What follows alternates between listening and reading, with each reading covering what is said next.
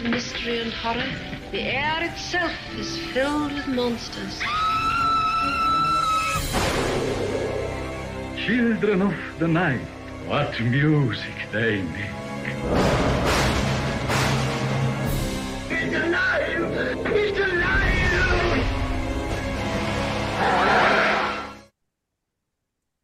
Well, hello, all you monster fiends, and thank you for joining us for another deep dive, factoid-filled episode exploring Hollywood's most famous monsters. I am your master of ceremonies, and with me, as always, is Dan from Bleeding Marvelous. Say hello, Dan. Hello, Dan.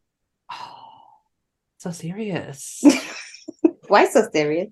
Why so serious, Dan? Oh, we are here this week, and we are taking on another Universal monster. I wonder who it could be on Dan's backdrop this week. I don't know. It's Claude Rains. No. You're dying to know who I am, aren't you? Oh, wow.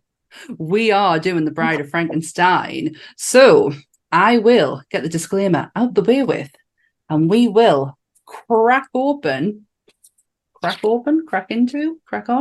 into The Bride of Frankenstein. So everything discussed in today is our opinions and our opinions alone. If you'd like to discuss anything from today's episode, please come and join us in the comment section, where we can have an open discussion. What we won't have is anyone coming for us and telling us our opinions are wrong. We can all agree to disagree in fandom, so let's keep it fun, keep it kind, and keep the toxic behavior out of nerdism. Thank you. I did notice last week that I did say comic or comet. I couldn't say comment. It's been a long, long day.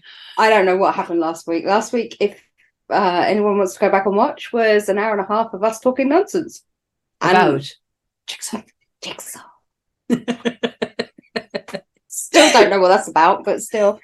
It went, though, and it went really well. But you've got it out of your head. That's the most important thing. Yeah. John Kramer is out of there now, and the bride is in there, and I don't know what's worse right now, Jigsaw or the bride.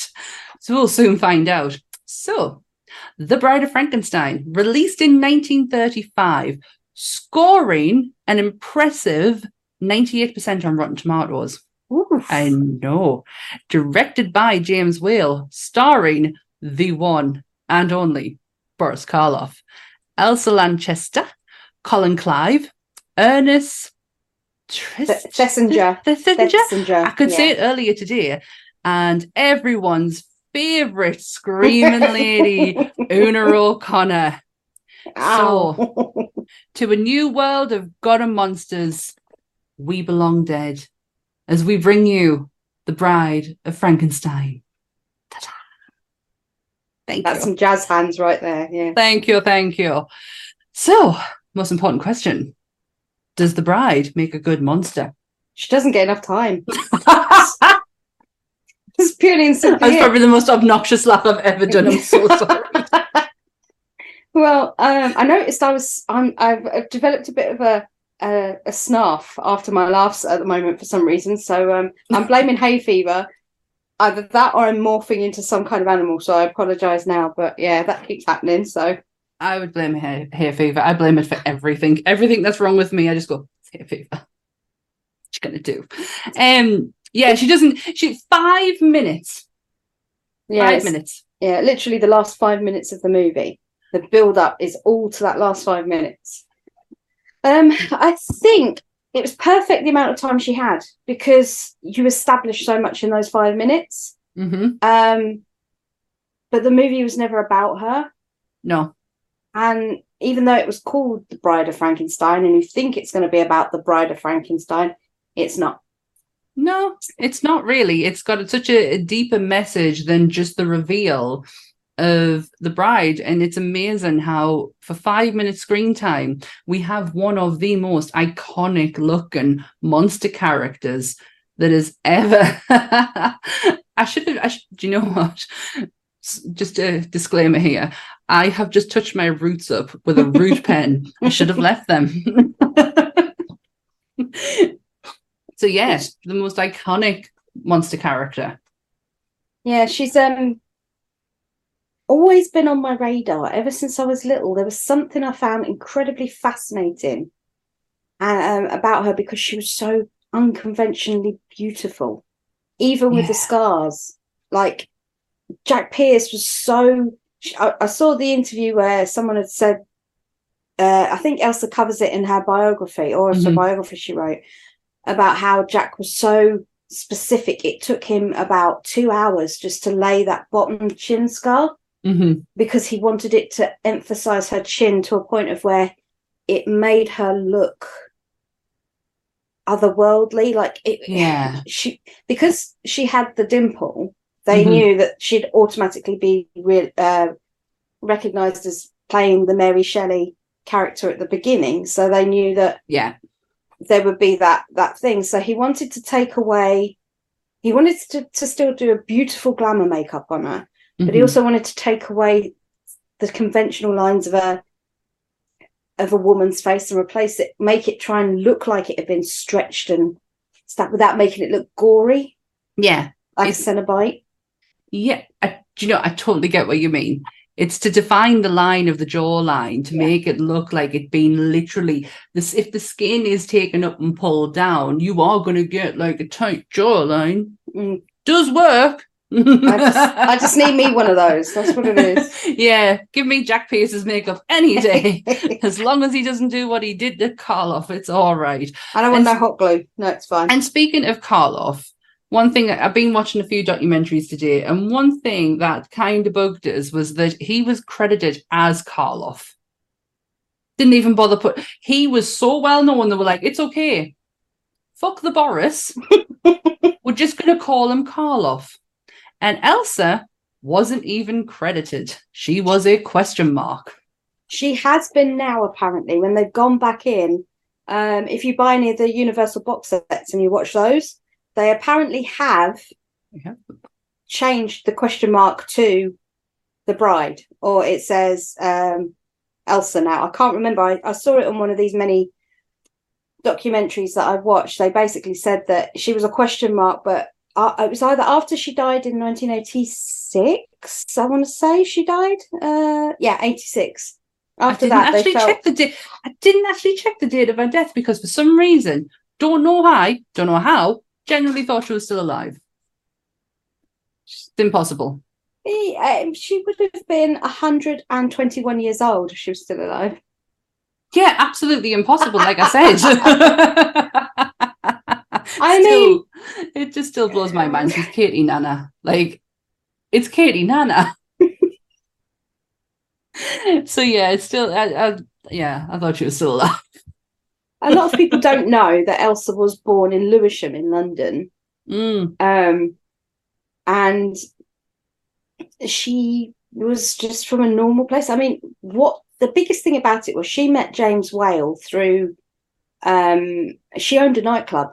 Her and her husband invested in a nightclub when she just started doing a lot of stage shows, and she had opened up the Children's Theatre in London. Oh, wow. Which is still going, but it's in a different incarnation now. But she was the founder of the Children's Theatre of London.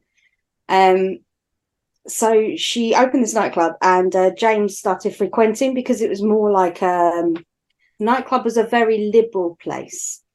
It was a bit bohemian because Elsa had been brought up in a family that was incredibly bohemian. I found out some really sad things about her mom. Basically, Elsa's parents never got married, which back in early 1900s, it's a no-no, obviously, as we all well know. Bastards born out of wedlock, all that sort of thing. But they were both very bohemian. They didn't believe in the ideals of marriage. They didn't believe in God. They were atheists. Wow. And they wanted their children to grow and learn on their own. If they wanted to do something, they were happy to encourage the child to do it, but they didn't want to push the child. That's so progressive, especially like for the time. Yeah, so you're talking, Elsa was born in 1902. So she's definitely not alive. At the age of 10, they enrolled her into a ballet school. But what actually happened to her mum was that her grandfather, Elsa's grandfather, her mother's dad, had the mum committed, because they said that her ideals, well, obviously she was insane, because her ideals didn't fit with clearly. the narrative of the time. My God. Which now you just look at and go, that's a normal person's ideals. It's, you know, Yeah. But in early 1900s, it was a massive no-no. So she was committed to an insane asylum. Oh my God. By her dad and her brothers. So her brothers had something to say about it. My goodness. Mm-hmm. But when Elsa decided she wanted to go into dance, she wanted to be a ballerina, she wanted to learn like free-flowing, all that fancy kind of freestyle dance that they started doing in the early 1900s. I'm just dancing away here. Yes. Free flowing. No, it's I think ballet is just it's a beautiful way for dance. Like there's something so I don't know how to describe it. So statuesque about ballet, with it being floor as well, and having that perfect posture and everything. Not for me. Mm-hmm. Walk around with a stick up my arse, or absolutely no rhythm whatsoever. But I do get the thing for ballet. Yeah, I mean, she at the age of 10, they literally took her to Paris from London and enrolled her in 1912 into the Isadora Duncan School of Dance in Paris. Now, this is a little bit of a side tangent, but I've always known this story, but I thought I'd share people because her name's come up. Isadora Duncan was a huge dance star in the early 1900s. She was one of these women that was a free thinker as well, but she didn't really publicize it. They just knew she was flighty. You know, she was very peculiar, but peculiar enough that it didn't bother people, not so much that it annoyed people, if you know what I mean. She had a lane. Yeah. She was quirky. That's the one.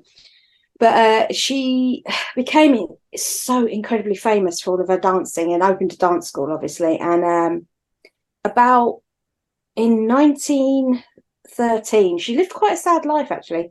In 1913, which is a year after Elsa started at the dance school, Isadora lost both of her children in an accident in a car, where the car drove off a bridge and fell into the Seine. Is that how you say it in Paris? The Seine river, and they drowned, both their children. Oh my God. So she then sort of went off the rails a little bit, and she got a little bit more experimental in her dancing, and one day she decided that she wanted to buy herself a soft top, a convertible car. As you do. And her being the extrovert that she was, used to always have this one thing that was her gimmick. Like she'd wear this oversized, beautiful silk wrap, like over her head, around her neck, down, like it could use it as a shawl, you know.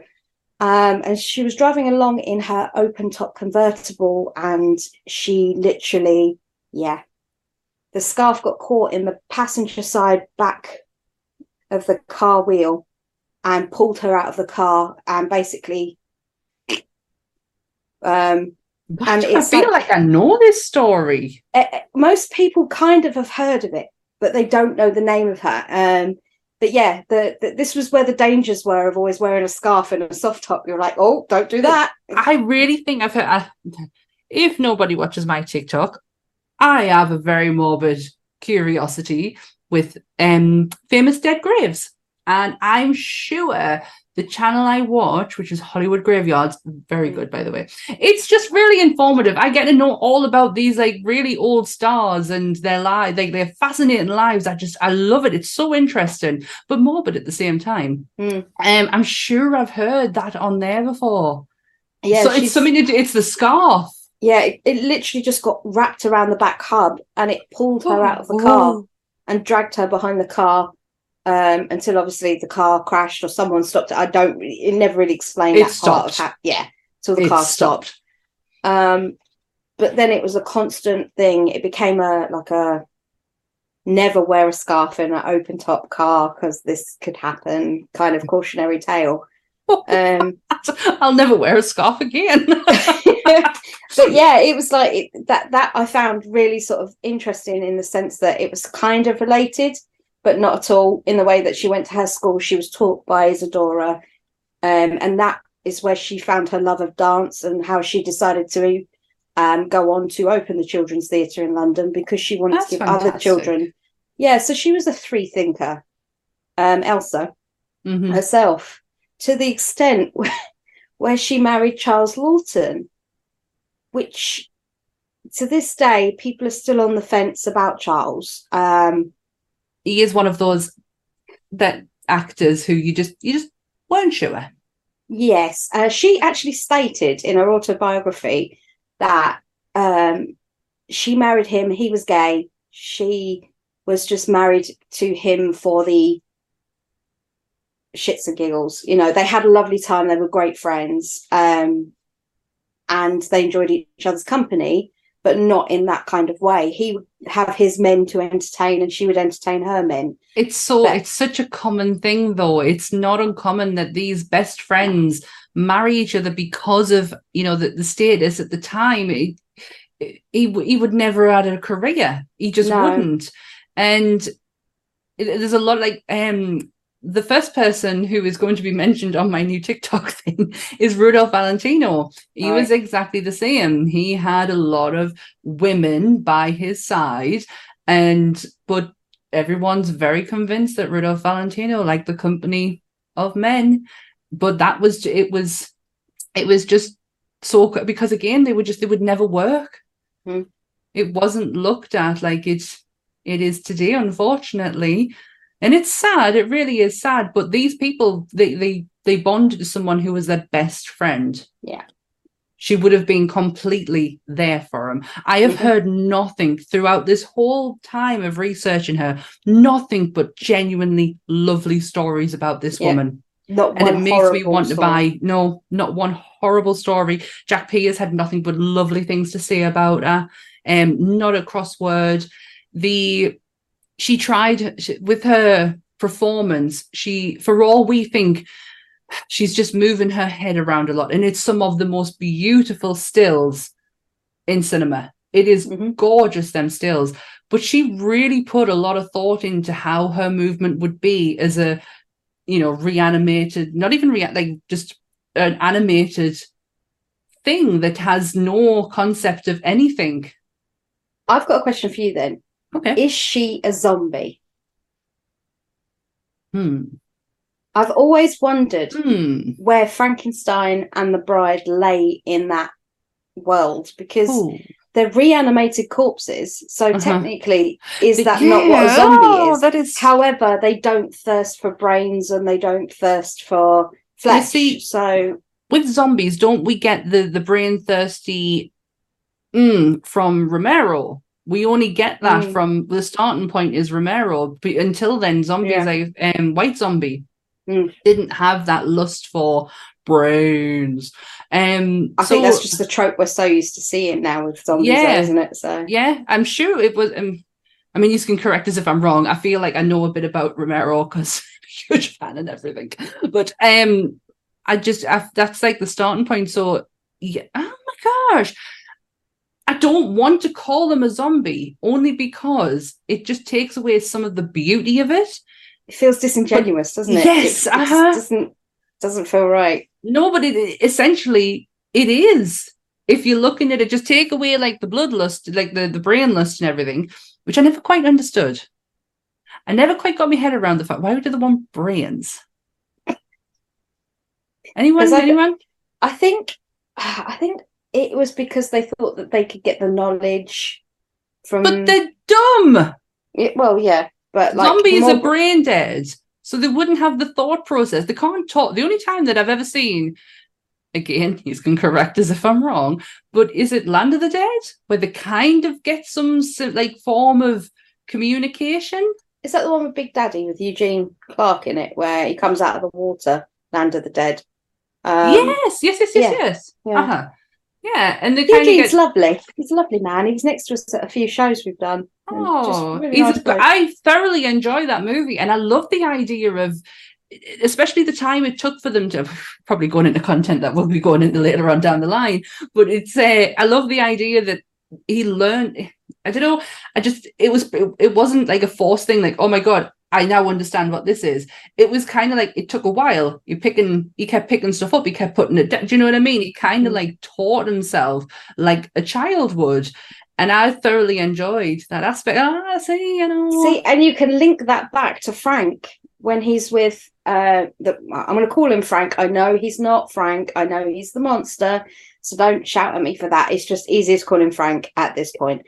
When Frank meets the hermit in Bride of Frankenstein, and he's in desperate need for food or just someone to be around. Yeah, he scares off. And I'm not my word, this is the word of everybody that's used it. He scares off the gypsies in that section of the film. And he's just kind of asking them for food, but it didn't come across that way. So they obviously get scared. So then he finds the hermit and he goes in. And because the hermit's blind, he doesn't know what he's not scared. Yeah, and he's not scared of him to where he, like, there can be some communication there because nobody's running away from him like they are continuously doing before that point. Now, that was one thing Karloff hated originally, was the fact that Frank, again, I'm going to call him Frank, or Frankie. I kind of like Frankie. How he started to develop speech. Now, he, as much as we've talked before that Boris Karloff hated the process of the makeup, he still appreciated it and still kind of like knew that he created this character with this face, and he'd gotten it to the point where it was sunken in because he didn't have to use his lips. And that iconic look that you see with the sunken in face is from Frankenstein. Now, in this one, his muscles are working, his cheeks are working, which means that Frank's face is no longer the original face that you see in Frankenstein.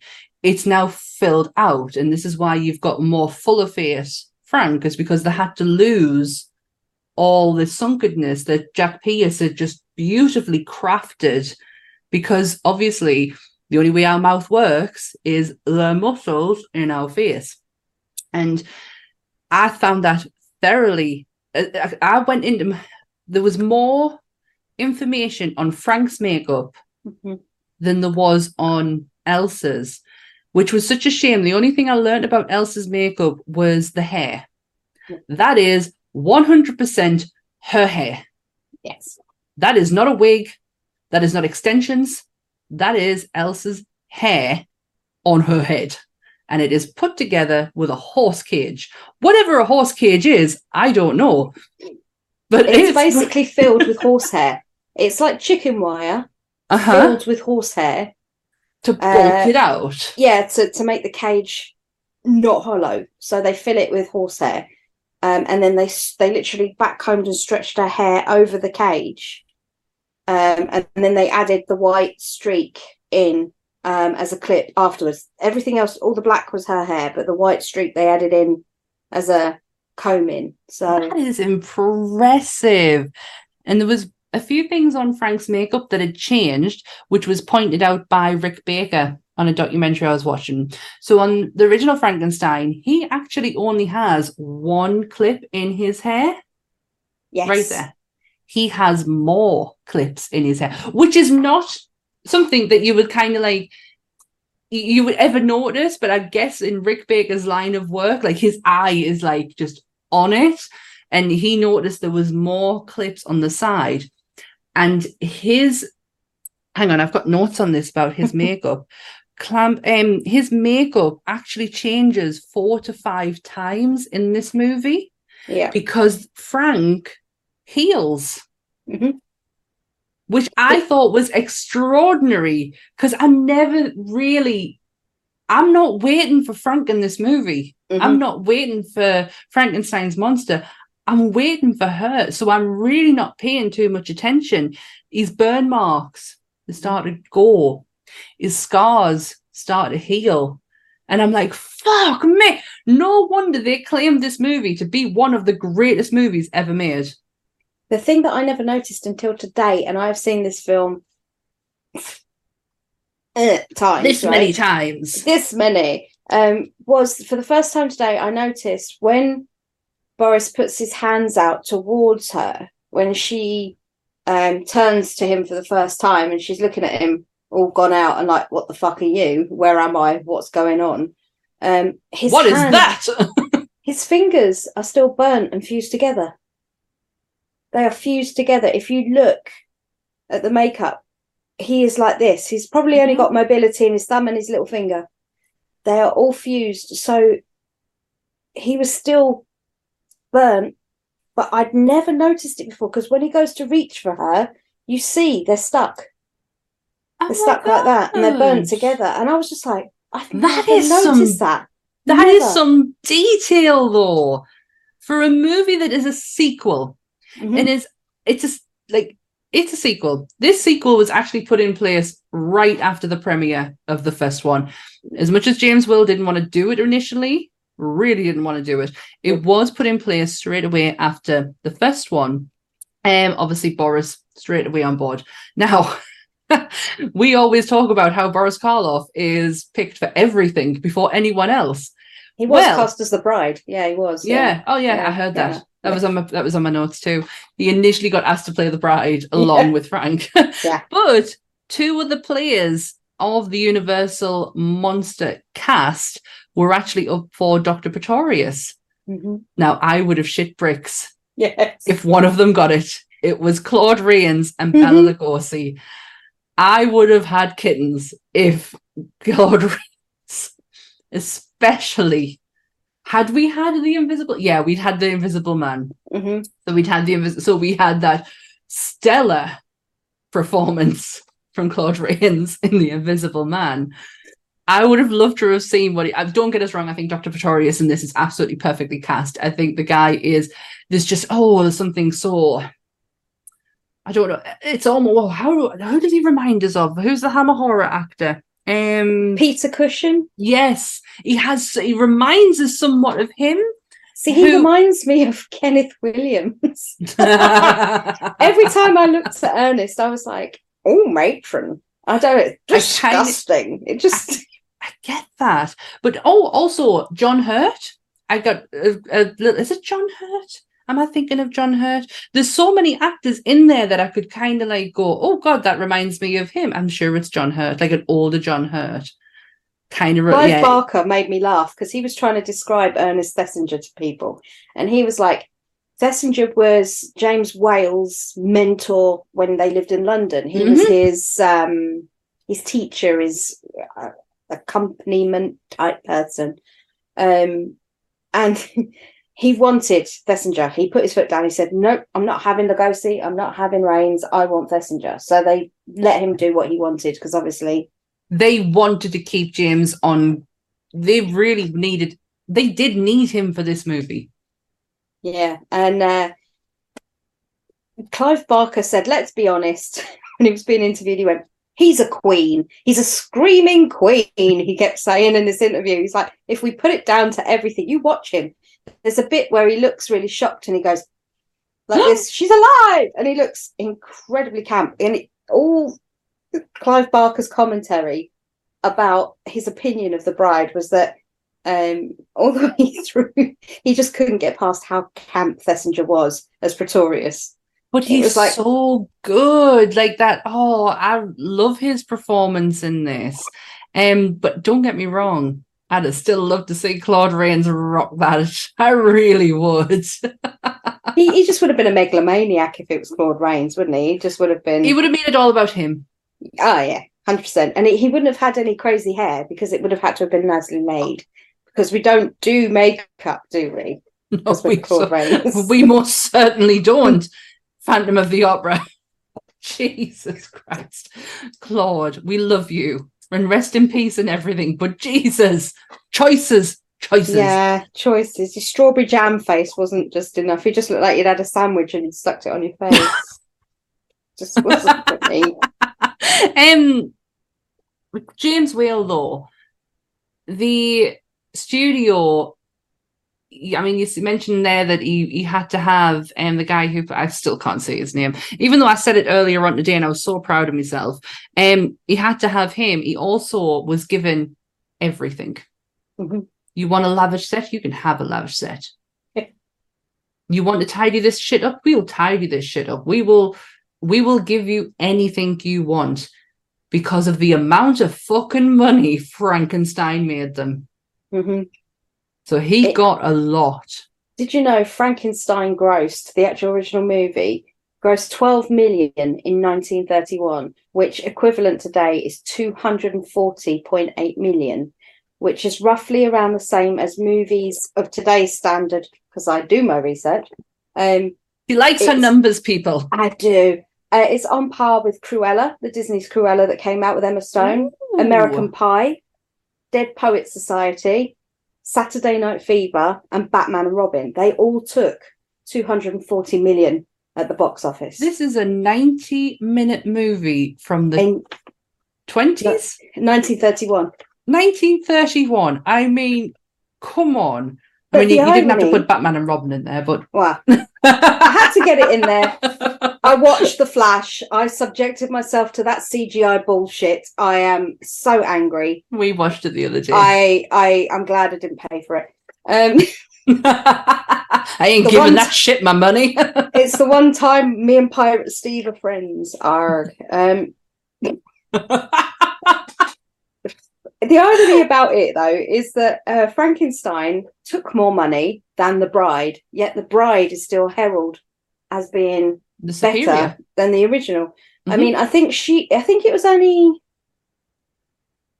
I have written it down here somewhere. It wasn't much less. It was around 7 million less, but still, as a sequel, it's a cursed thing to do in Hollywood. At that time, I don't think it was, because I don't think the curse of the sequel would happen back then.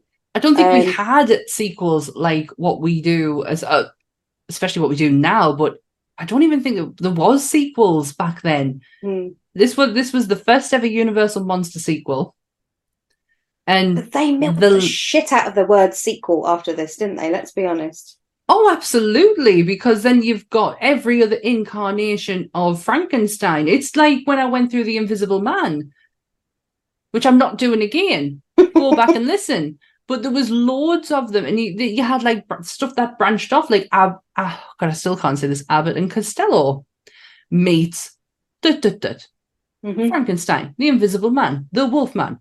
You then get that incarnation of it too, and it all comes from you. Carl Laemmle Jr. knew exactly what he was fucking doing. Oh yeah, until he lost the studio a year after this film came out. How in God's name, in 1935, this movie comes out, it makes approximately 7 million less than the original by today's money, but is heralded a masterpiece even in 1935. Mm-hmm. Come around 1936, he's lost it, gone. The studio is gone. That the Laemmle family have absolutely nothing to do with Universal whatsoever after that. What did he do? I couldn't find out. I'm sure if I'd had more time, I would have been able to dig it. But I literally only found this out about 2 hours. They never mentioned that in any other documentaries I watched today. Yeah, so I was really shocked. I was like, that was soon after such a successful movie. I bet you it was a card game. I bet you he lost it all to a card game. It'll be something really ridiculous. But I did find out that there was an extended version. They had to cut around 20 minutes out. But did you know the scenes that were cut? Did you hear about? Well, I've got a feeling when you say them, I'm going to remember them. But it was a lot to do with her.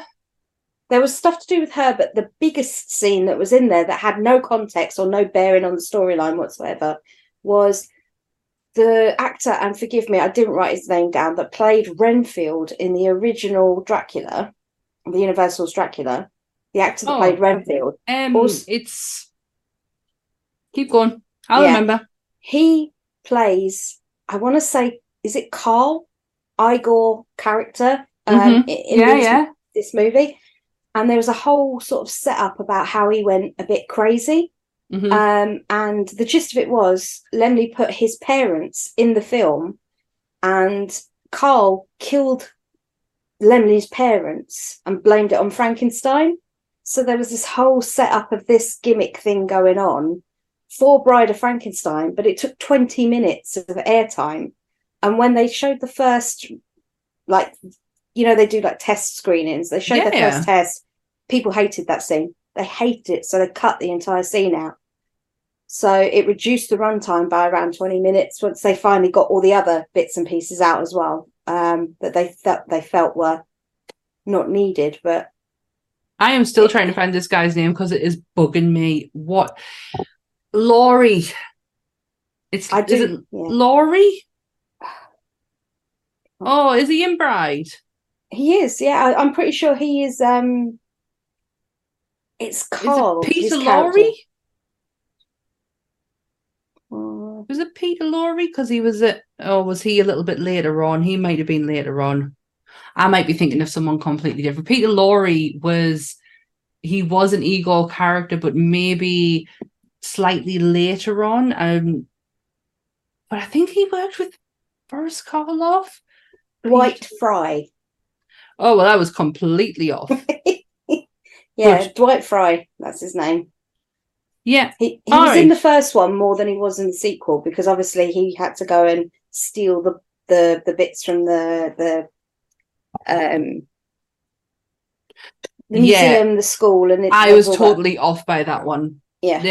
He was part of like Vincent Price's Friends, but his movies are like Arsenic and No Lace and Casablanca, and I'm sure he did a few horror, but Peter Lorre. Oh yeah, okay. Yeah, so I always thought that was Peter Lorre who played Igor. I was totally wrong. It's strange because he was never called Igor in those movies. He was Carl. So where this Igor trope came from... Wait, did you know him as Igor? I wasn't being the only one. No, I literally presumed that was the name of the character until I found out today. Even though I've seen Frankenstein and I've seen The Bride 1,000 times, I'd never paid attention to what they called him.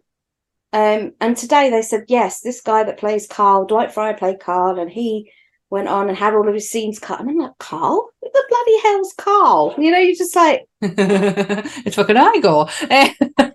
I was just so angry with Carl on the first Frankenstein that I didn't really give a chance if they said his name. I was raging when he started tormenting poor old Frankie for absolutely no reason other than being a jealous little bastard. So I didn't really hear if his name was ever said. I don't know if you knew this. You probably did. You probably do. But Marilyn Harris? Yes. Yes. The young girl who, I'm going to say it, gets yeeted. That's actually written in my notes. I knew it would be. I wrote the words yeeted. Yeeted into the river, into the more shallow river known to man in the first one, reappears in the second one as a schoolgirl. She is the leader of the schoolgirls. And James Whale made it a point that she was not just going to be an extra. She was going to have a line. He wanted to make such a point. What his point was, I'm not too sure. But he was Frankenstein might not have ever actually killed her. She might have survived. That's the take I got from it. But whether that's what he was going for, I don't know. I do like that because all she shouts is, look. So it could mean like, look, I'm still here. Even though you will have no clue who I am. Mm-hmm. But it could be so like hidden, like Easter eggy. I like that. That's the impression I got. Yeah.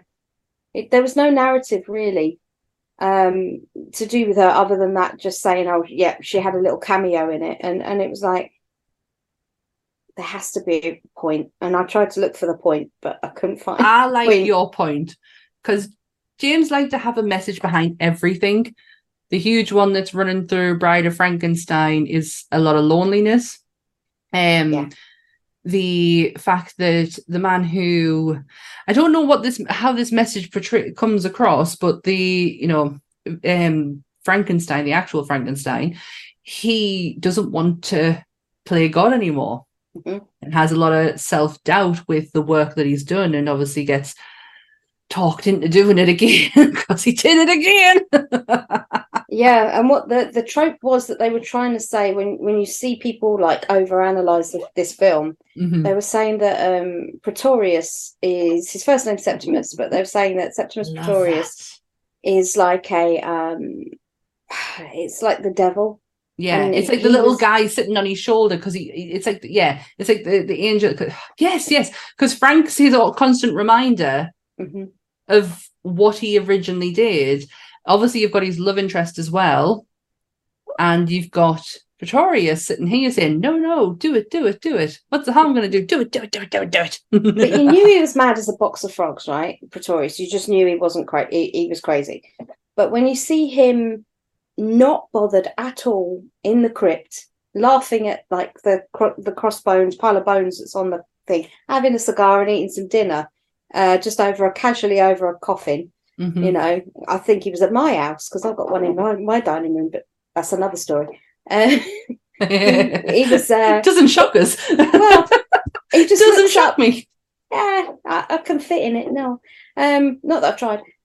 He literally, it's the way he looks up at Frankie. I'm going to keep doing it, and I'm sorry, it's a habit that is very hard to break. He keeps looking up at Frankie, and he just goes, "Oh, it's you," or something along those lines. There's no surprise. He's not even phased. There's nothing going on. No, there's nothing behind those eyes. And it's the thing that this is where they've started introducing as well. When he says to Frankenstein's monster, "We're making you a friend, a woman," because he starts talking about.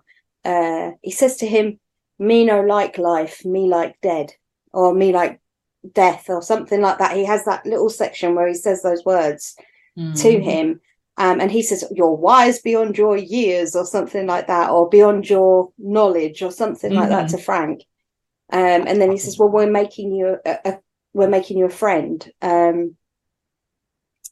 And then when he says it's a woman, you'll slowly hear the theme tune come in that they use for the bride. Yeah. Which is based on 3 notes. That's all they use for the bride. 3 notes on a sliding. Reminds us of Close Encounters of the Third Kind. Do do do do. Yeah, they use like a sliding upwards noise because it's supposed to emulate. Every time she goes like that, it's supposed to emulate her mood. But what you don't notice until you actually go back and watch it once you found this out is every character has their own theme tune in this. So every time you see that character, the background noise will play a very, very small, maybe 4 or 5 bars of music that literally just is their repeat. It's that person's repeating theme. So Dr. Frankenstein has it. Pretorius has one. Frank has one. The monster has one.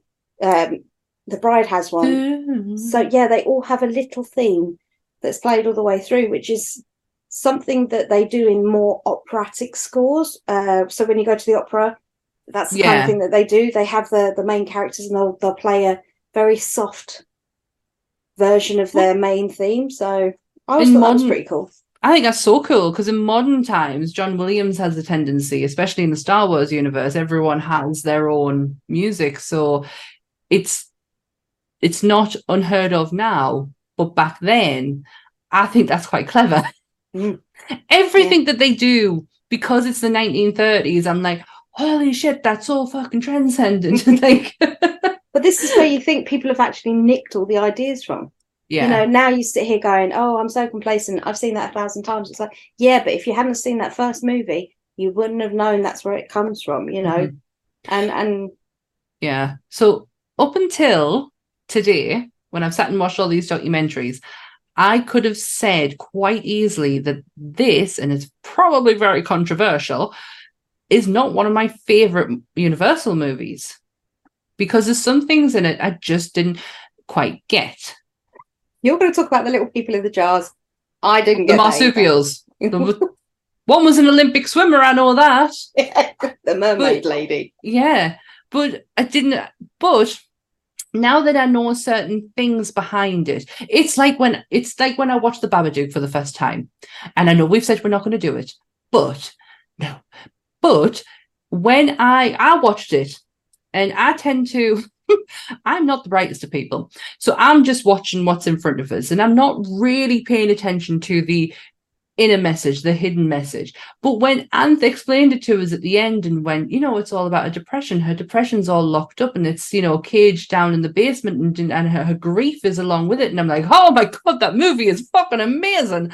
See, and that would have been a great film had they have not had that fucking kid in it. That child made me not want to watch anything. That is the only reason I will never watch The Babadook again. That crotch goblin is an absolute nightmare. That high-pitched Charlie and the Chocolate Factory face he's got when he's screaming at his mum. I'm like, oh no. You make me happy for my life choices. But yeah. But once Anth explained that to us and I looked back and kind of relived the movie in my head, I went, oh my God, that is fucking genius. That is amazing. That is such a brilliant, what an amazing movie. I'm doing the same now with Bride because of all the hidden meaning and messages behind it. And especially the loneliness side. I never really looked at it from Frank's point of view because, again, like I said, I'm not looking at Frank in this movie. I'm waiting for her. Yeah. And I don't only get her at the last 10 minutes. I was going to say, yeah, because for 1 hour and 10, an hour and 5, you've got Frank.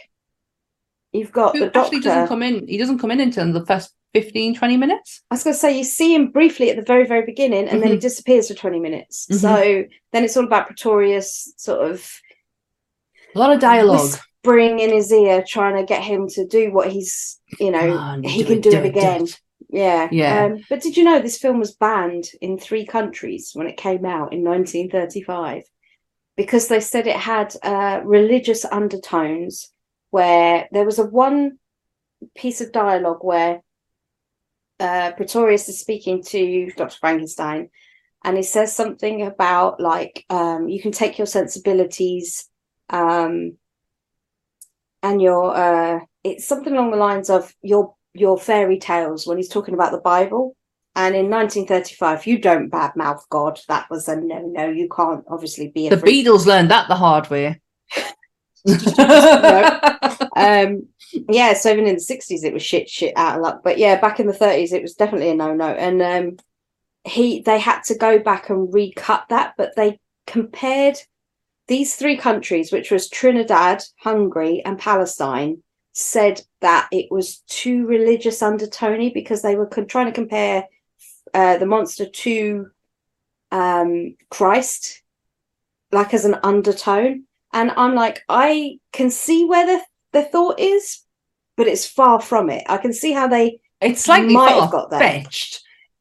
All you're getting is someone who's risen from the dead. That's the only thing that, unless I am completely high, I'm not very versed upon my Bible, I might say. So kind of I don't quite get it. But I think it was because nothing else had come about before of a movie where something had risen from the dead. That was the only other reference they had was Jeebus. That was it. So I mean, that's a good point.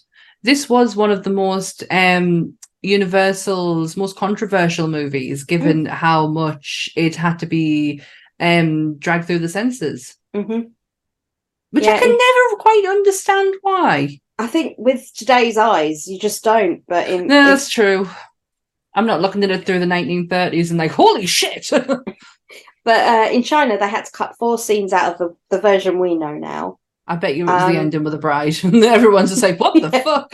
Who's the bride then? Yeah, and in Sweden, they had to cut 25 scenes. It's not a fucking movie then. I can't see how it was any longer than 45 minutes. You've got the beginning, which is probably all right, with the whole Mary Shelley bit. The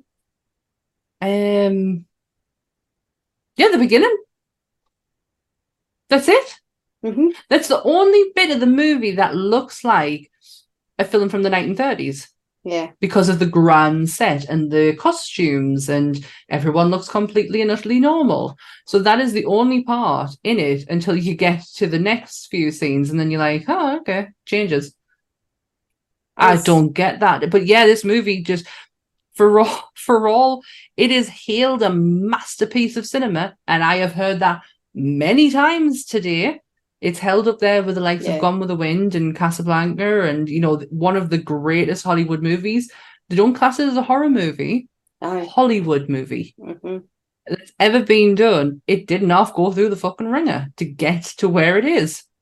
She was the first and only female Universal monster. And she also was the only Universal monster never to kill anyone. But we have a body count. Yes. And it's not her body count, though. It's not. We do have a body count. So in the original, it's not going to be Claude Rains. It's not beating Invisible Man, which was actually 122. Sorry, I think we said 124 last week. It's 122. And 2 people, damn it. They survived. The body count on the original cut was 21. Really? When it was trimmed down, it was 10. So I'm going to take the original cut. Yeah. It still doesn't match up to the other 101 that the Invisible Man managed to do. That's crazy, because in Frankenstein, didn't he only one? Yeah, the kid. Yeah.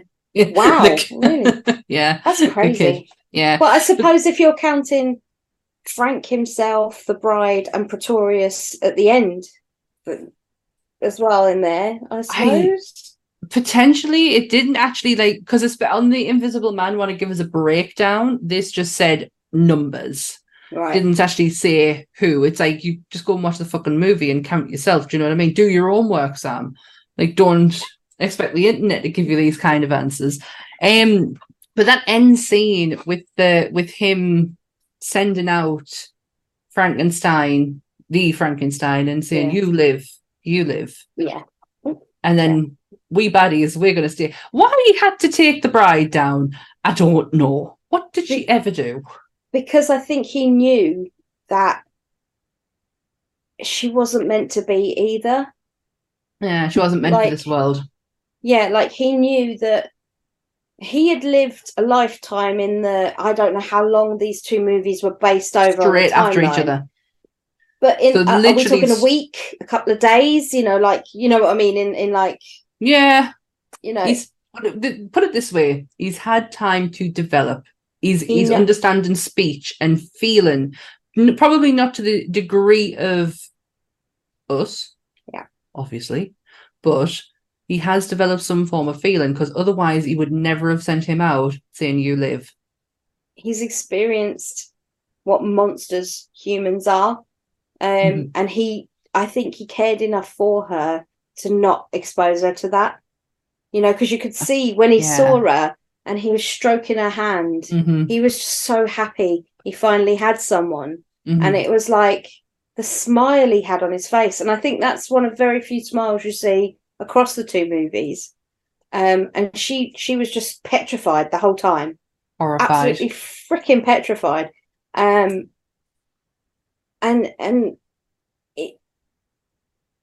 I think to this day, that line will always stay with me, because it was actually voted number 63 in the top 100's greatest movie lines ever stated. We belong dead. Yeah. When he grabs his baseball bat and he blows them up, Because sometimes death is better. Oh, I can do that better. Hang on. Sometimes death is better. There you go. But it's that other line that I love as well about God and Monsters, which has just gone completely from my mind. But it's I used it at the beginning. It's Pretorius who says it, and he's just standing with them, and it's, oh my God, Sam, you didn't write that many notes. It was it's like a cheers. Yeah. To a new world of God and Monsters. That's it. Mazel tov. You know what I mean? Bless you. It's like a cheers. And it's Pretorius who says, I love that line. And I love the fact that James Whale's biography movie with Sir Ian McKellen and a very young Brendan Fraser is named after that. Even though I did once disgracefully say the wrong name, I apologise. I have watched the first part of that. I just never got round to finishing it. A sad thing about the whole Colin Clive thing was there was an icky situation where they cast Valerie Hobson, who played his fiance. She was only 17 at the time. And he 17. Was 34. I read that. That was a bit. I mean, okay, different time. Oh, can't really comment with today's eyes, but no, thank you. There's that. No. Yeah, that's on the line of. But I know nothing happened, but still, nothing physical or anything. But they liked casting the women young and the men middle-aged in them days. I don't know what that was. It was weird. Sensibilities of people's choices were very, very strange back then. But Colin Clive, that was very, very sad. Dr. Frankenstein, in 1937, he died 2 years after. He basically died of tuberculosis, but he had issues due to long-term alcoholism. He was a proper, 100% alcoholic. He died, but his ashes were left unclaimed in an LA funeral parlor for 40 years. Colin Clive. His ashes were left unclaimed for 40 years. That shocks the life out of me. Yeah. I begin because of my morbid curiosity. I follow a lot of accounts who do go to okay, so for example, the kid who played Pugsley Adams in the original Addams Family unfortunately passed away in 2014, and he was just handed to his family. And a lot of people in the death community had reached out. They have this group, and they reached out and said, we would like to take him and we would like to inter him into Hollywood Forever Cemetery. I think that's where he's at. And we want to do it on our dime. They've obviously had a GoFundMe, and we want to do it on our dime, but we believe he belongs here. He was a Hollywood star. He belongs where people can come and appreciate him and, respect him and everything. And the family were totally fine with that. And that's what they do. They find people who it's really sad. A lot of Hollywood stars have a lot of unmarked graves. Yeah. Because as we are now finding out with the strikes, they're not as well off as what we think they are. No. I have to say, some of that has been a shock, seeing how very little some of the more well-known faces that you see on TV regulars, and how little they're on, because you only ever hear the main cast. Ross, Rachel and Phoebe were getting $1 million an episode when they were filming the last so you automatically think everyone else is getting that. But it's terrible. And especially the fact that during the pandemic and the fact that they couldn't work, the residuals should have really kept them going, and it didn't. But the same goes for back in the day. There's a lot of Hollywood actors who don't have marked graves. They're just in the ground. That's as much as what the family could afford. And there are people out there who will do GoFundMes, and they will buy this person or this actor a plaque. There you go. Morbid Minute with Sam. Well, I'm just trying to look up the name of this cemetery I went to in LA. It's the West something. Westfield Memorial. Yes. Fucking hate that I knew that. I've been there twice, 3 times. Just tell us one person who's there, and I'll know exactly which one it is. Heather O'Rourke. Yeah. Marilyn. Dominic Dunn's right next to her. Yeah. Oh Dominic my God. Marilyn Monroe. I was going to say Manson, for fuck's sake. That'd be weird. Yeah. Hugh Hefner, Jack Lemmon, Betty Page.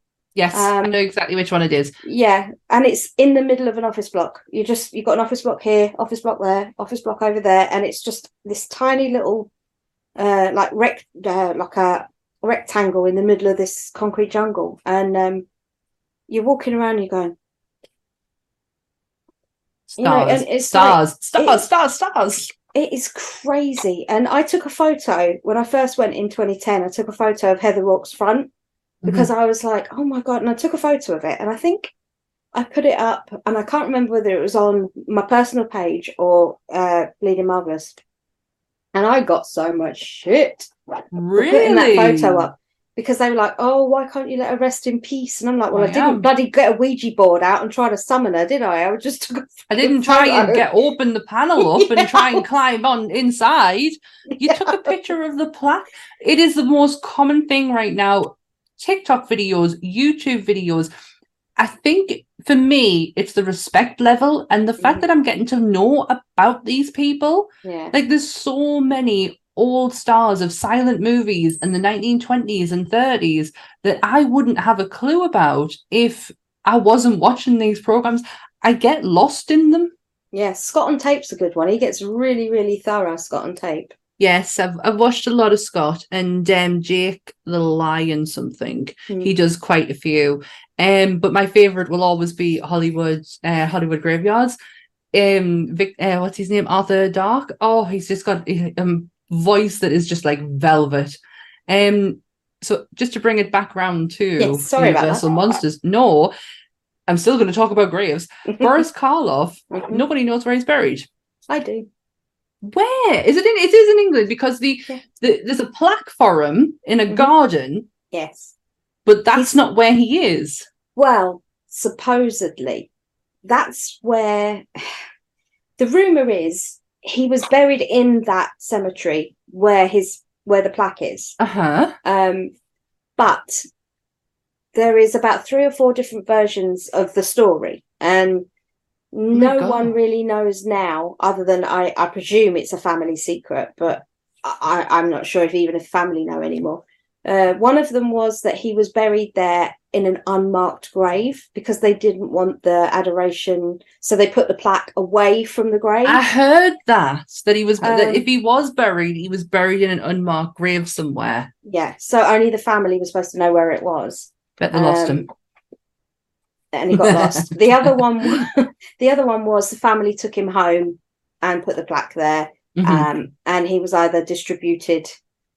If he was cremated, I'm hoping he was, because dismembering a dead corpse would have been interesting. Weird. Hey, it would have went in his line of his famous role, so they could have just been honouring that. Yeah. The other one was that he stayed in America. But they wanted to put something in Guildford, which I find weird because, as far as I was aware, he was a Londoner. He wasn't born in Guildford. So why is it in a plaque? Why is the plaque in a cemetery in a random place way outside of London? That Guildford is basically where they film Top Gear, right? It's in the middle of nowhere. That's what's happening there. Yeah, it's a very, very expensive village outside of London. It's a home county, and it's like money. It's money. So I don't know the whole Guildford thing, like why they would do that, especially with him being in London, but I can't imagine him not being in England. It's where he's from, you know. He was very proud of he didn't change his accent. Like he kept himself 100. I mean, did you know he had a lisp? Yes. I found out today he had a lisp, and that really sort of made me go. I think that came up in one of my my documentaries that I watched today, which just repeated the same thing over and over again. It really did. Yeah, because I mean, the thing. Sorry, go on. No, go on. The thing I heard the most was about how Elsa made the noises. I don't know if you got this. From I'll the let geese. you do it. Go on, you say. It's the geese. She hated geese, and they were evil, and they made a hissing noise. And it's that one just before, after she screams and everything, she just makes this god-awful hiss at him. She said she was walking through Regent's Park, and she just saw the way they were acting with each other when they were like facing each other off, and she heard one of them make that noise, and she was like, that makes me uncomfortable, but I'll remember that for something. And then the fuckers don't even need to look at each other, just need to look at me.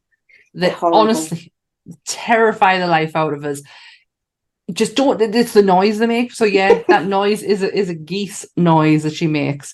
Now, for all that this is her one and done movie, technically, there has been other incarnations of the bride. The one that I didn't see, which is probably the most obvious, is Helena Bonham Carter in Mary Shelley's Frankenstein, which technically could be classed as the bride, not the way that you see her is Elsa plays her, but the idea of her is the bride. Well, they stuck to the novelization, didn't they, for the Kenneth Branagh version? Is that the one that's called the modern Prometheus? Yeah, I think it's Frankenstein, parenthesis, the modern Prometheus. Yeah. Prometheus. That was the original name of the book that Mary Shelley wrote in 1818. Right. So in that book, it covers the bride, which is something that obviously they had thought about doing at some point. They must have done when they read Mary Shelley's book and saw that it went on for that long. They must have thought, right, we can make 2 movies out of this. Mm-hmm. But when you do the Kenneth Branagh version, it's all in one and it's really zipped through pretty quickly. And it's De Niro, isn't it, plays monster. Yeah, and so I'm not gonna lie, I quite like it. I like it. It's different. It's completely different. Yeah. Don't try and compare it to this. It's not. No, it's like comparing the monsters to it. You know, Herman and bloody Lily. They are the bride and Frankenstein's monster. That's what they are. But they're not at all at the same time, you know. So yeah. Don't try and compare it. I'll tell you which one I did like. And we haven't done Frank by himself, have we? Mm-mm. We're not going to have a lot of things to go off with Frank, you know, because he gets covered in quite a bit. But I did see Benedict Cumberbatch and Johnny Lee Miller at their stage show. And I saw that. I am so jealous. I saw that. I have to say I saw Johnny Lee Miller, because this changed roles. So I saw Johnny Lee Miller playing the monster. Yes. I've never had an opinion on Johnny Lee Miller. Never. Doesn't cross my radar. Not really interested. He is in one of my husband's favourite films. Hackers, yeah. Yeah. But I've not really had an opinion on him. When I watched him in that's acting. That was acting. When you can out-act Benedict Cumberbatch on stage and run fucking circles around him, that honestly, he was breathtaking to watch. I didn't want to see the reverse. I was so happy with what I got. I do urge anyone, because it is available to watch. You can watch both versions of them. Just to watch him. It's a pure masterclass of acting. Because he was engaged to, I don't know if he married Angelina Jolie, but I know that they were together at one point, weren't they? They were. And that brings me round to the fact that she was meant to play her, the bride, in the Dark Worlds revival. Yeah, the Tom Cruise nastiness that I'm glad they Yeah, it was going to be Angelina Jolie. For anyone watching on YouTube, you will see that my face has lit up. This is because I have taken to Wikipedia. This one really interested us, and not a program that I ever watched, but Penny Dreadful. Mm-hmm. So Penny Dreadful, the bride appears as Brona Croft, which is played by Billie Piper, an Irish immigrant with a dark past who dies of tuberculosis. She was a lady of the night in that, and she got really ill. And then Dr. Frankenstein got his hands on her, created her, but she was very self-aware in this. Penny Dreadful. So was Frankenstein. It was Rory Kinnear, Frankenstein in Penny Dreadful. And then you had her and him. And What the Hound? Is that Rory? No, Rory Kinnear is in Men. He's in It's not who I'm thinking of, though. If you Google Rory Kinnear, you'll see. I know who you mean. You're thinking of. It's not him. Rory Kinnear is a small little bald guy. It's definitely not him then. Yeah, his dad was Roy Kinnear, who was a big comedian in the 80s. But Rory's like a proper serious actor now, and he does a lot of stuff. He plays creepy weirdos really, really well. But yeah, he was cast in Penny Dreadful as the monster, and Billy played the bride. Now, when I saw that she was cast, I was like, really? No. But she did a bloody good job in that, and I was really quite taken aback. It's not The Bride as You Know It. You're not going in with any preconceived notions as to the Universal version, but she's very self-aware. She knows what's happening. She knows what she needs to achieve. I would say she gets more vindictive in this film than Pretorius does in the original. She's very crafty. She's very... So she's got thoughts. Yes, yeah. And for the time base of when they set it, which is, I think, around the same time as the movies, I think Penny Dreadful's somewhere in that like 1800s, late 1800s, early 1900s.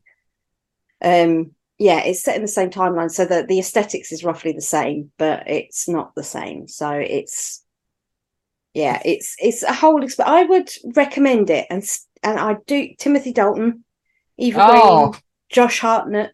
It's the aesthetic wise, it's so up my street, and especially with the horror element to it, it's just something that completely bypassed us. And I just, by the time it was, I think this is obviously before the internet was the way it is now, that I just, I can just go and pick it up wherever I want to. But back then, I kind of had to go and really look for it.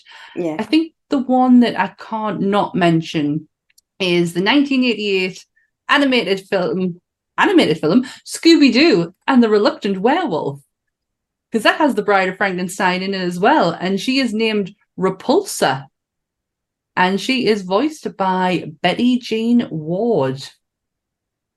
I know that name. Betty Ross in The Incredible Hulk. Yes. Yeah. That's the only one that she's a voice actress, so she's been in. Yeah. She's got like Little Rascals, Tailspin, Stars, Witch. The Real Adventures of Johnny Quest, like she's got a plethora of voice credits to her, and so the Bride was featured in a Scooby-Doo episode, which I don't see it. Yes, of course it would. Of course she would be in Scooby-Doo. I can't imagine like the Universal monsters not being in the Scooby-Doo universe. My favourite fact of all the facts about Elsa is that she was 5'4". Well, you're gonna love that. She was 5'4", so she's in my wheelhouse. She was an inch taller than me. But now I found two different versions of what they said they did. One version said they put her on stilts, and another version said they put her on giant platforms. Giant platforms. So she was akin to the men. She had to be 7 foot tall. But if you look at her when she's next to the men, she's roughly their height. So I'm guessing it's got to be more like 6 foot something. They're in that sort of realm, really. But if you look, I noticed it today because obviously they give her the sheet dress. Yeah. When she's standing compared to when she's laying on the board and they pull her up and you see her all bandaged. When she stands up and she's got the sheet dress on, you can see it's right down to the floor. It's literally touching the floor because they're trying to hide the platforms, the bottom of but you can see them like through the material isn't like see-through, but you can see when she's shuffling and moving these great big like things punching at the material. And I was like, I could appreciate that, but she moved so well on them because I would have broken my ankle. She has so much grace. That's the word I've been looking for with the whole ballerina thing. Grace, dignity. The most beautiful thing about her is her clear head. Is the fact that when she looks horrified, and there is some moments of, but her eyes are still wondrous. They're still like looking around and trying to figure everything out. And she is one of, if not the most stunning monsters that will grace our list ever. Yeah. I mean, I don't know who would go about their way to try and imitate some of that in their daily life. I swear. Don't, because I'll end up matching you at some point. You know it's going to happen. I want to have some white streak in there somewhere. And I don't know who would like decorate their house with this kind of aesthetic. Let's just appreciate. I think we're going to do this every episode now. Appreciating Dan's background. If you're watching on YouTube, you will be able to see the fantastic background that once again that she has. If you're listening on Spotify or iTunes, go and get yourself on YouTube and look at it. It is phenomenal. The picture is my favourite. Beautiful. It's beautiful. It's made out of those iron-on beads. Oh no, really? Yeah, I got it done. Somebody in America made it for me, and they got this old frame, and they basically have got every gradient of white, grey, and black, and there's even a little bit of like tan brown Oh, where they made the wow. pixels of these two. So from far away, it looks amazing. Up close, it's a Monet. Oh no, So it's a perfect image like of them two. I actually have, and you're not going to be able to see it because I am in my office. But in my bedroom, above my bed, is on Ant's side Frank, and on my side the bride, and they were done by my best friend, and they are canvas prints that hang above our side of the bed. this one here, I don't know if you can see that very well, so I'll just move my There's little. kind of like a light shining on it. Yeah, that'll be. Oh, I can make her out now. I can see her face. This was done by Sean Davis. I've got the matching Frankenstein, so they both sit looking at each other as they walk up the stairs. So there's her there, and then there's Frank, and they're both looking at each other. But it's done with mainly dot work. Oh, that's incredible. I fell in love with the minute I saw them go up. I was absolutely in love with them, and I was like, "Yep, I don't care, want them." Carolyn's original paintings of the bride and Frank, I swear to God, were absolute. The colours in it. I've just got a print on canvas of the original, but my God, the colours on it, they were absolutely stunning, especially on the bride.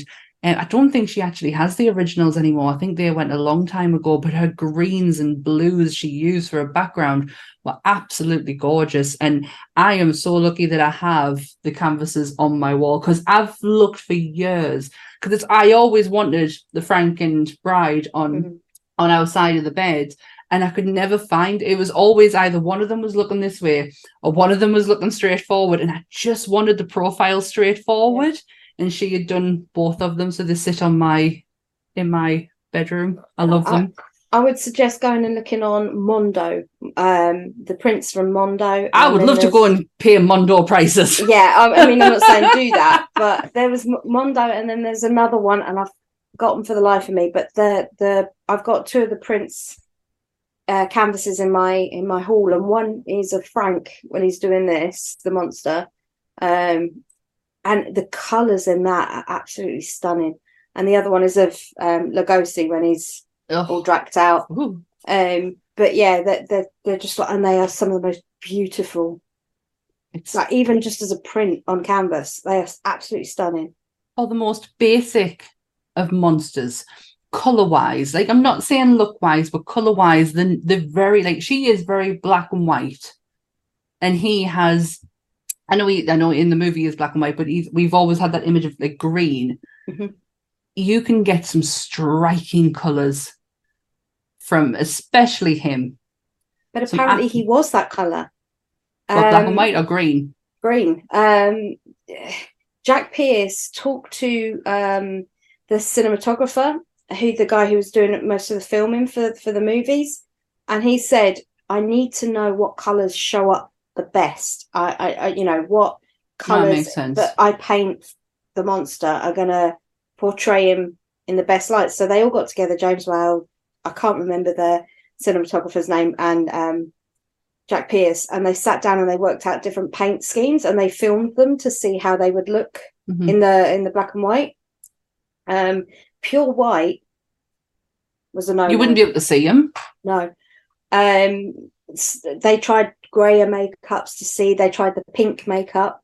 The one that worked the best was the green and blue. It just lifted the colours and gave such a varied colour on his face. You could see, like you say, in the first one, the cheeks. You need to see the definition. You need it with that amount of work going in on that face.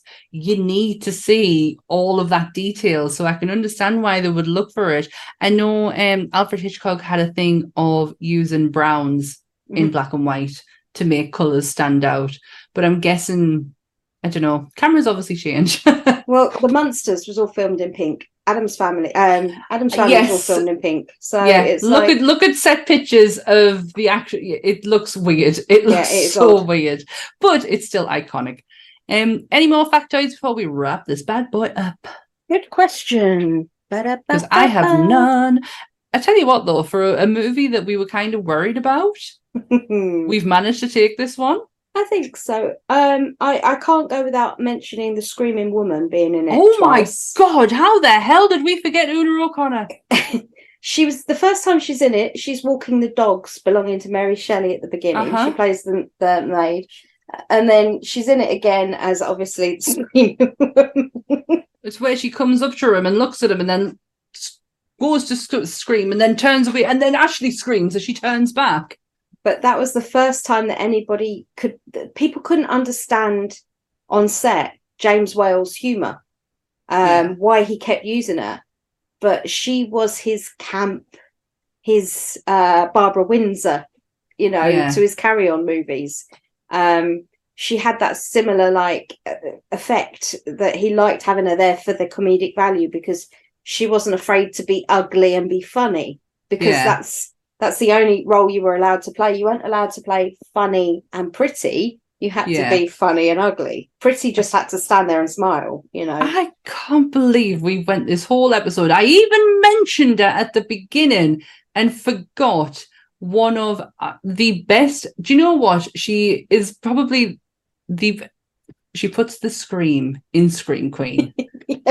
The original Scream Queen. She is the original Scream Queen. God, Graham, we are so sorry. We did not Graham. We did not bring her up sooner. But yes, you can't not mention Una O'Connor. Legendary. Yeah. Any more? Only that she was also in Lassie Come Home.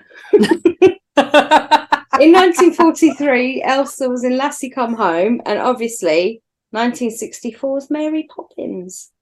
It honestly blows my mind. Not a lot of people know that she was Nana. They don't know she was the nanny. Nana. Yeah, they don't know that. Because I think it's because, obviously, without being, I'm not body shaming her in any way, but she had changed physically from the woman you knew in the 30s. By the time she's come along. She's very full of face. She's obviously, she's aging with dignity, man. She's aging the way that we are meant to. I can see it. It's the eyes. I've always known that was the bride. It's the little dimple in her chin. That will never not be the thing. But I put a post up probably about 3 months ago on the page, just saying, this was the Bride of Frankenstein, and it was 50-50. I was quite surprised how many people didn't know. Which when once you see it, everybody's like, you can't unsee it now. Yeah, but that one was a shock to a lot of people. I think it's fantastic. I always knew, because I always pointed out, I love Mary Poppins. It's still probably one Disney film I can get away with is Mary Poppins. Well, on that note, we'll wrap this bad boy up. So we are out every Monday, Monster Monday, and we are available on YouTube. Start again. Monster Monday, 7:00 premiere on YouTube. Every Monday. We are also on iTunes and Spotify. If you search Monsters Up North, you will find our own little section. Hi, we're there. We are there. If you, can give this a like, a share, and subscribe to the channel. And thanks to everyone who's done so far. Thank you for liking. Thank you for sharing. Thank you to everyone who joins us on a Monday night. We absolutely love you lot for coming and supporting Monsters. Yes. I don't like people, but I like yous. I like yous a lot. And if you're feeling, nice and generous, you might go back and watch some of our older episodes, or even listen to some of our older episodes. Do you agree with us? Do you disagree with us? Let us know. We are interested. Next week. A little bit different. A little bit more of an up-to-date monster. We are going into the future.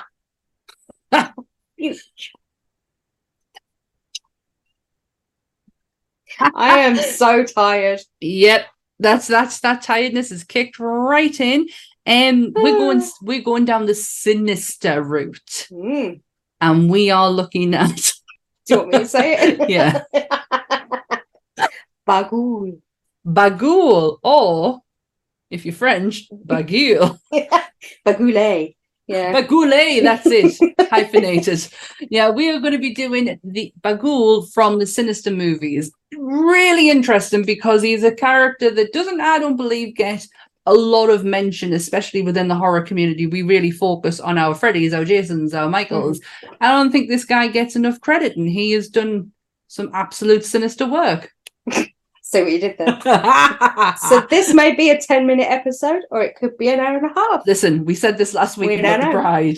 We've managed to drag this one out. We did well. I think it's going to be interesting. I'm going to be having a look at it I'm going to try and do it with a fresh pair of eyes. It's been a long time. Yeah, same. So please join us on Monday for our next episode.